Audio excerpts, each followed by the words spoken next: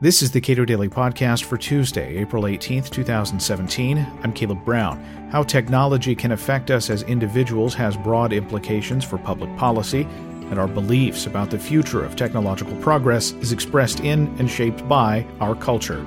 Kimberly Hurd-Hale is author of The Politics of Perfection, Technology and Creation in Literature and Film.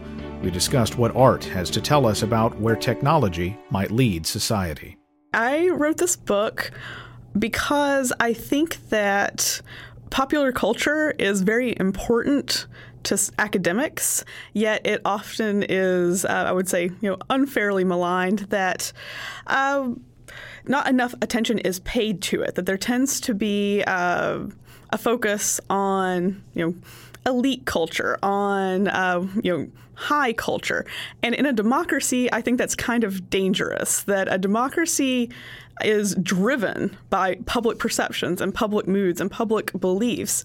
And popular culture reflects that, going back to ancient Athens. And, you can see that, Socrates and Plato, they went to the theater. They attempted to understand what the people liked, why they liked it, what the mood of the public was, as a way of informing political institutions and political behavior, a way of understanding the life of the city. And I think that that's very important in any democracy, to understand what the public is talking about, why they're talking about it, why we're suddenly seeing a kind of surge in dystopian tales in popular culture. What does that mean? I mean, there are easy answers, of course, that the popularity of one franchise means that 10 franchises will come after it. But I think it is still worth examining what these artifacts of popular culture are actually saying in terms of serious political and philosophical discourse. So the first thing we're going to talk about is Fritz Lang's Metropolis.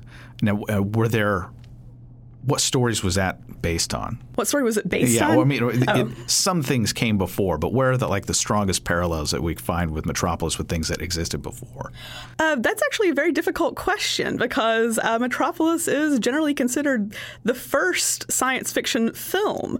So you can see kind of philosophical echoes of it going back to Plato's Republic, the idea of the tripartite city and what that means in terms of balancing efficiency with liberty, with allowing people to improve themselves versus, having the most productive structures in your society. So that's the parallel I draw in the book between Plato's Republic and Lang's Metropolis, how both of them contend with a society divided by class and what the implications are for liberty, for individual liberty. So in Metropolis, you have this sort of overclass of wealthy elites who are titans of industry / government in a way. Yes. It's very, very, very merged sense of government and industry. And the young people, the children of the wealthy, they just cavort around and play and make out and play sports and that sort of thing, and are engaged in these sort of what are, I guess, viewed as young people pursuits. Yes. And leisure pursuits. And there's this huge underclass that actually is running literally running the machinery of industry and the state at the same time. Yes. And they revolt. Yes. But it's not a happy story. No, it is not. In any sort of standard Hollywood picture, that revolt might very well be the end of the story. Yes, that's end the of victory. The movie. Yeah, that's it. Yeah. So Metropolis is also fascinating, I think, in terms of Platonic philosophy, because Plato, of course, identified parental love for their children as kind of the key flaw in any sort of massive social engineering project, that people will not be able to accurately evaluate their children's talent or their children's intelligence or their children's ability. And this will lead to the collapsing of any sort of engineered society. And you can already see this in Metropolis as well, that we don't know how long the city has functioned the way it is presented in the film, but you can see that will the children of the wealthy class who just spend their lives cavorting in this garden be prepared to take on the role of government, to be prepared to run the city once they reach an arbitrary age. I mean, it seems unlikely. The children of the workers, you can also see, in the revolt, the workers forget about their children. The children are almost killed in the flood. They would have been killed in the flood without the intervention of Maria. And so you can see already that the disconnect between the generations is going to be problematic for the city of Metropolis, even without the revolt, that there's already an unwillingness to treat the children the way they need to be treated in order to prepare them for ruling. And there's a moment there where they bring a group of children into the room where all these young people are just playing around and being, I don't know if it's lazy is the right word, Yes. but just partying, basically. Yes. And they're just like, they're sort of taken aback by this chunk of humanity that they've forgotten and that they feel guilty about, and then that carries some of the plot line through the rest of the film. Yeah, it even seems as though the children of the wealthy class had never seen anyone from the underclass. That that the rulers of the city are familiar with the city of the workers, as it's called. They've been down there. They know what it's like.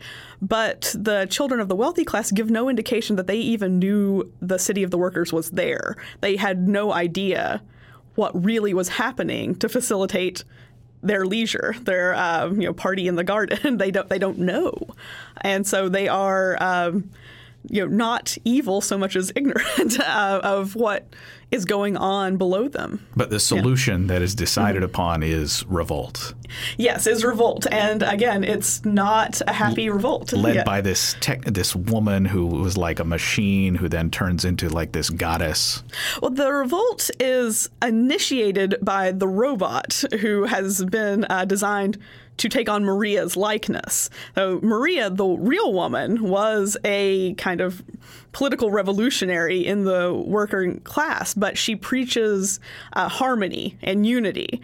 And then the ruling class instead forms a robot in her likeness to really stir up the workers and cause them to revolt as a means of cracking down, as a means of just really giving them an excuse to regulate the workers even more harshly. And so you have this dual figure of the robot Maria and the human Maria and the different sides of revolution and which one will be more successful. How was that film viewed at the time and in subsequent decades?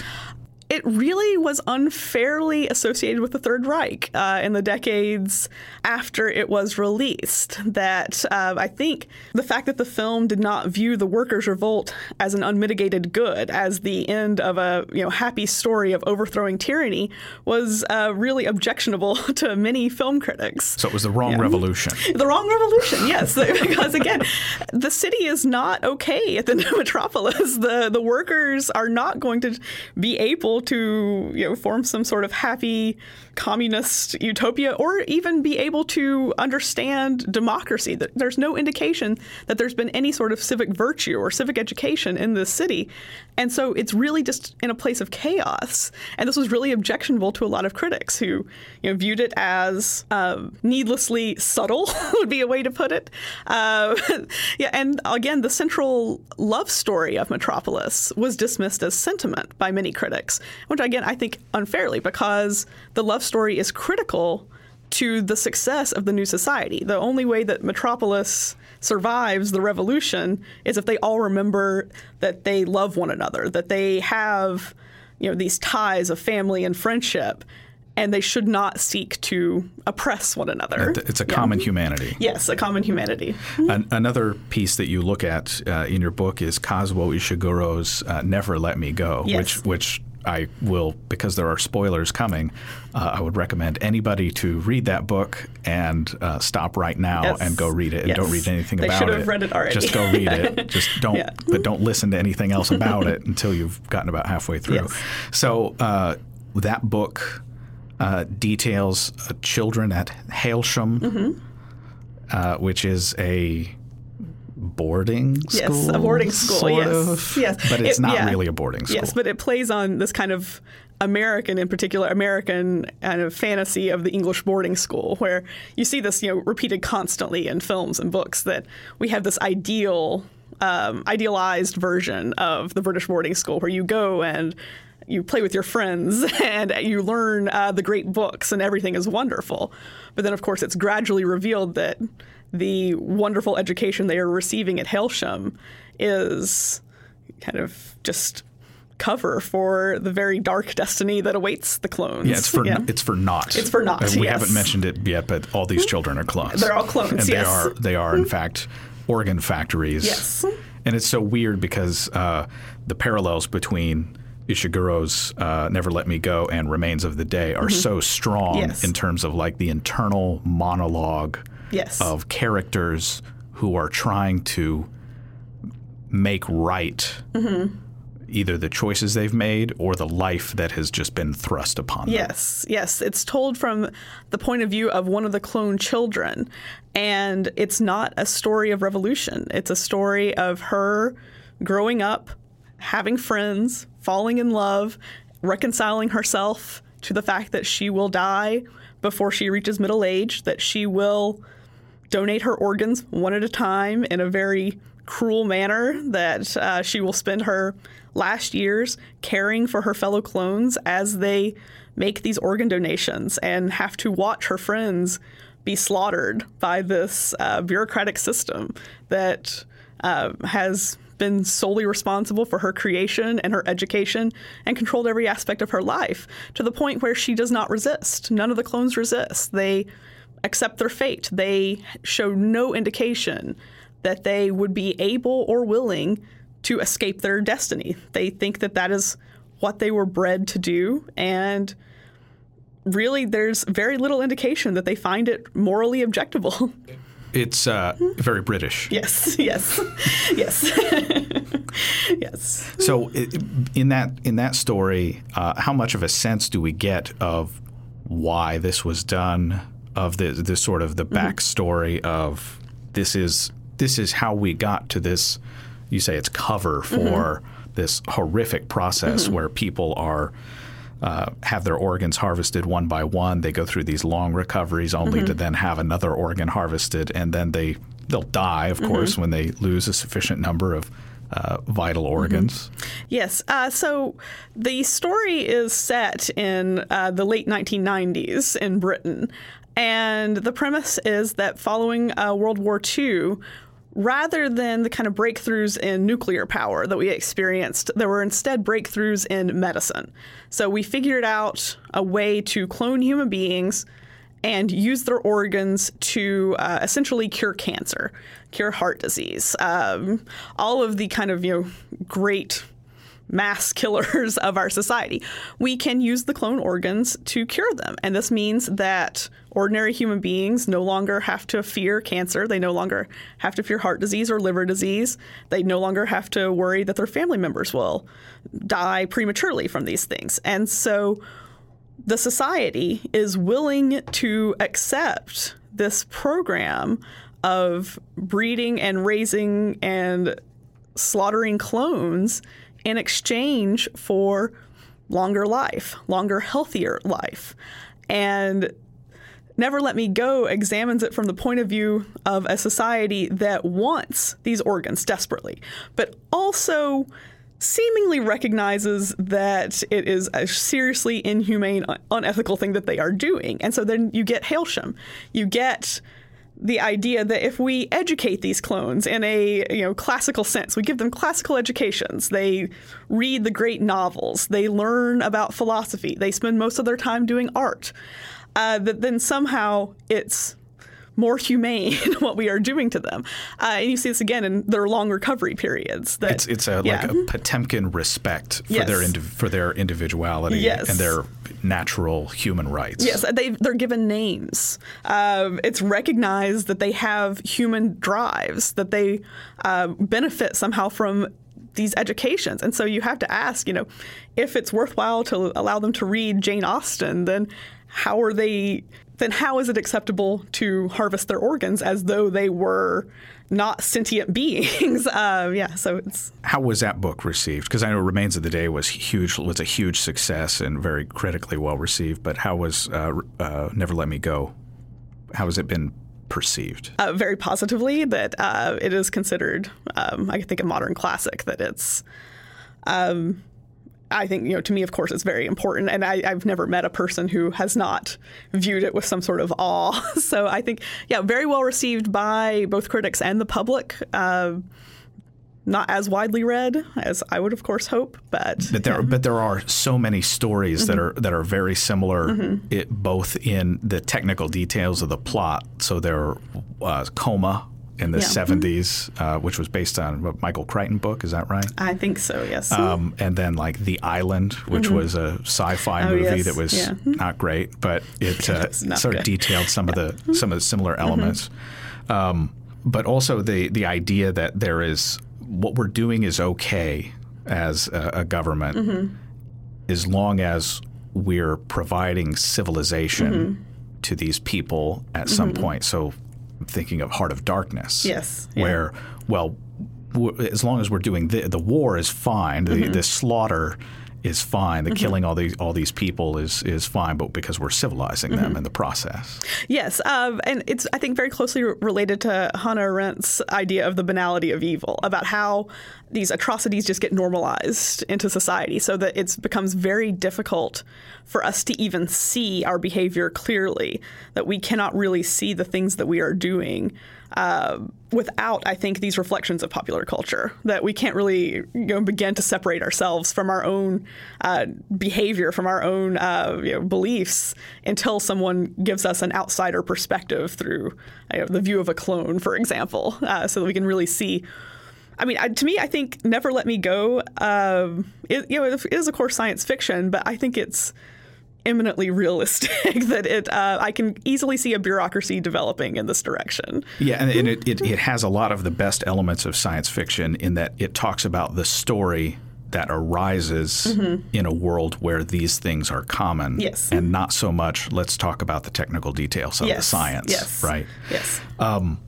You mentioned the banality of evil, and of course, if we're talking about fiction here, the character that comes to mind for me is Dolores Umbridge from the Harry Potter series, the technocrat who allows evil to flourish in the Ministry of Magic in the Harry Potter series, because she's more engaged in the process of asserting and establishing control than she is about doing what is right. Yes, I think, Dolores Umbridge is a great example of this, that it's all related, I think, to the impulse towards perfection, the idea that efficiency and perfection and control are goals worth pursuing in themselves, this reaction against the messiness or inefficiency of humanity.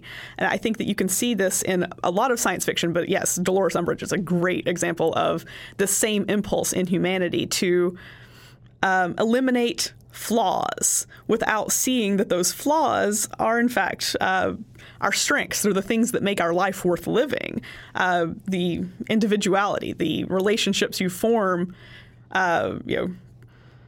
outside of the kind of strict structure of your life, of society. These are the things that make life wonderful, that make life beautiful. And so I think that is fits in perfectly with what the book is really getting at. And her great line, or her great exchange in the book, is like with Harry Potter, where she's taken over the post of the Defense Against the Dark Arts class, and she's teaching them out of books. And Harry asks her, so what good is any of this going to be in the real world? And she says, this isn't the real world. Yes. This is school. Yes, and I think it's very interesting that you also see that impulse to protect the children, as we said, the same impulses you see in Metropolis. This, of course, she's doing it for nefarious reasons, but you see echoes of this in our own society. You see echoes of it throughout popular culture. This idea that children need to be protected while they are, of course, the victims of all of these horrible, societal movements that the adults inflict upon them.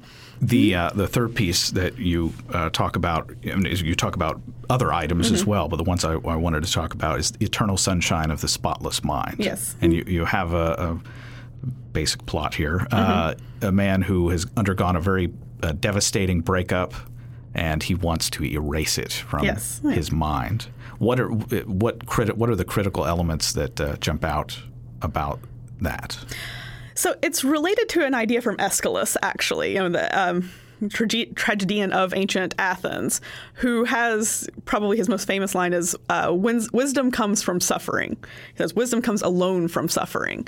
The idea that human beings cannot be wise unless we suffer, that it's the pain that teaches us, initially teaches us how to survive. You don't touch the stove because someone touches the stove, it's hot, you learn not to touch the stove. There is no coming to consciousness except through pain. Through pain, yes. And so initially you learn to survive this way. And then as you grow into an adult, hopefully you learn how to be a good person this way. You learn not to hurt others, because when people hurt you, you feel bad. You learn to not make the same mistakes over and over again, because it leads to suffering. And so Aeschylus believed that this type of suffering is what allows us to come closer to truth, to become philosophers, to transcend the basic animal existence that human beings start at, to become human in some very important ways. And Eternal Sunshine of the Spotless Mind examines that, the impulse in humanity, especially I think in modern humanity, to use technology to eliminate suffering, which is, of course, sometimes very good. We can use medicine to eliminate disease. That's wonderful. But we have to be careful not to conflate, say, needless suffering with useful suffering.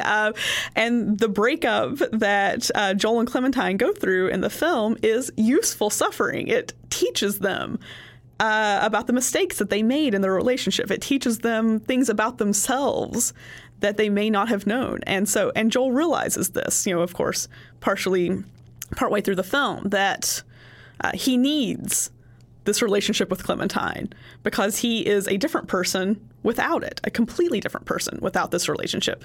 And he's in some ways a better person with it, with the suffering. He will learn from it and grow.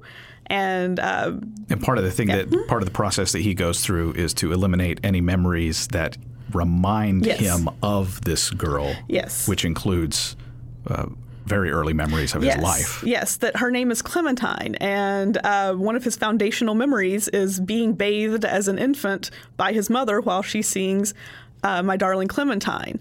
And so that memory is erased as something that is tied to his relationship with Clementine. And so the viewer is left wondering, how many of his foundational memories can be taken from him before he becomes a sociopath, before he becomes something completely different. You can't simply remove early bonding experiences with one's mother and expect to remain unchanged. And so it's somewhere between sort of the Aldous Huxley world of elimination of all suffering at great cost. Yes. And where we live today with antidepressants and various chemicals that we, in many marginal cases, can use just to feel a little better. Yes. But, in Brave New World, to take it back to Huxley, the island where all the misfits go, where they're all sent, seems to be the best place. They request. Oh, I can't remember the fellow's name. The one who's a writer in Brave New World, but he says he wants to go somewhere with a bad climate. That he feels like he will be a better writer if he lives somewhere with a terrible climate, because the harshness, the suffering, will make him wise, will make him invigorated and able to produce great art. Whereas this kind of easy existence in a city with the soma, where you never have to feel bad feelings, or you're never encouraged to feel anything other than pleasant, is not conducive to his writing. And so I think you can see elements of that in Huxley as well. I didn't include Brave New World in the book because the scholarship on that is extensive, and so I didn't especially have anything new to say. So some of the big lessons here that we should, I guess, take away from what you're writing and sort of the literature on this pop culture is how pervasive it is in these pop culture stories to forget our own humanity, to forget the humanity of others, and use technology as sort of a salve against having to actually recognize it. Yes, we forget living in a democracy is a great privilege, and our rights come with corresponding duties. That classical liberalism only works if society really works at it, that we have to remember that we have natural rights as individuals. No one gives you natural rights. They're ours to claim as individual human beings. In a democracy, it's our duty to ensure that our use of technology, that our public policies don't infringe on the natural rights of our fellow human beings. And of course, we extend that with civil rights, with the idea of limiting government to certain spheres, because that is the best way to preserve our individuality. That is the best way to, carve out an area where we're free to develop art and philosophy and literature and politics and love and all of the things that make human life worth living. We can only do this if we take personal responsibility for doing it for ourselves. And so we have to be very active in how we perceive technology, how we ourselves use technology, and what direction our society goes in. That there's no way for government to limit the use of technology or the development of technology. That's one thing I get into in my book a little bit, that in an international society, if a technology is possible, it will be developed. Government policies forbidding the use or the development of human cloning will only last so long. Someone somewhere will develop human clones. Someone somewhere will develop artificial intelligence that rivals human intelligence. And so really the only defense against sliding into some of these technological dystopias is to personally refuse to do so, is to take personal responsibility for the way you use technology, for the way that those around you use it, to engage in public discussion of these things, to be purposeful with how we allow technology to be incorporated into our daily lives. Kimberly Hurd-Hale is author of The Politics of Perfection, Technology and Creation in Literature and Film. Subscribe to and rate the Cato Daily Podcast at iTunes and Google Play, and follow us on Twitter @CatoPodcast.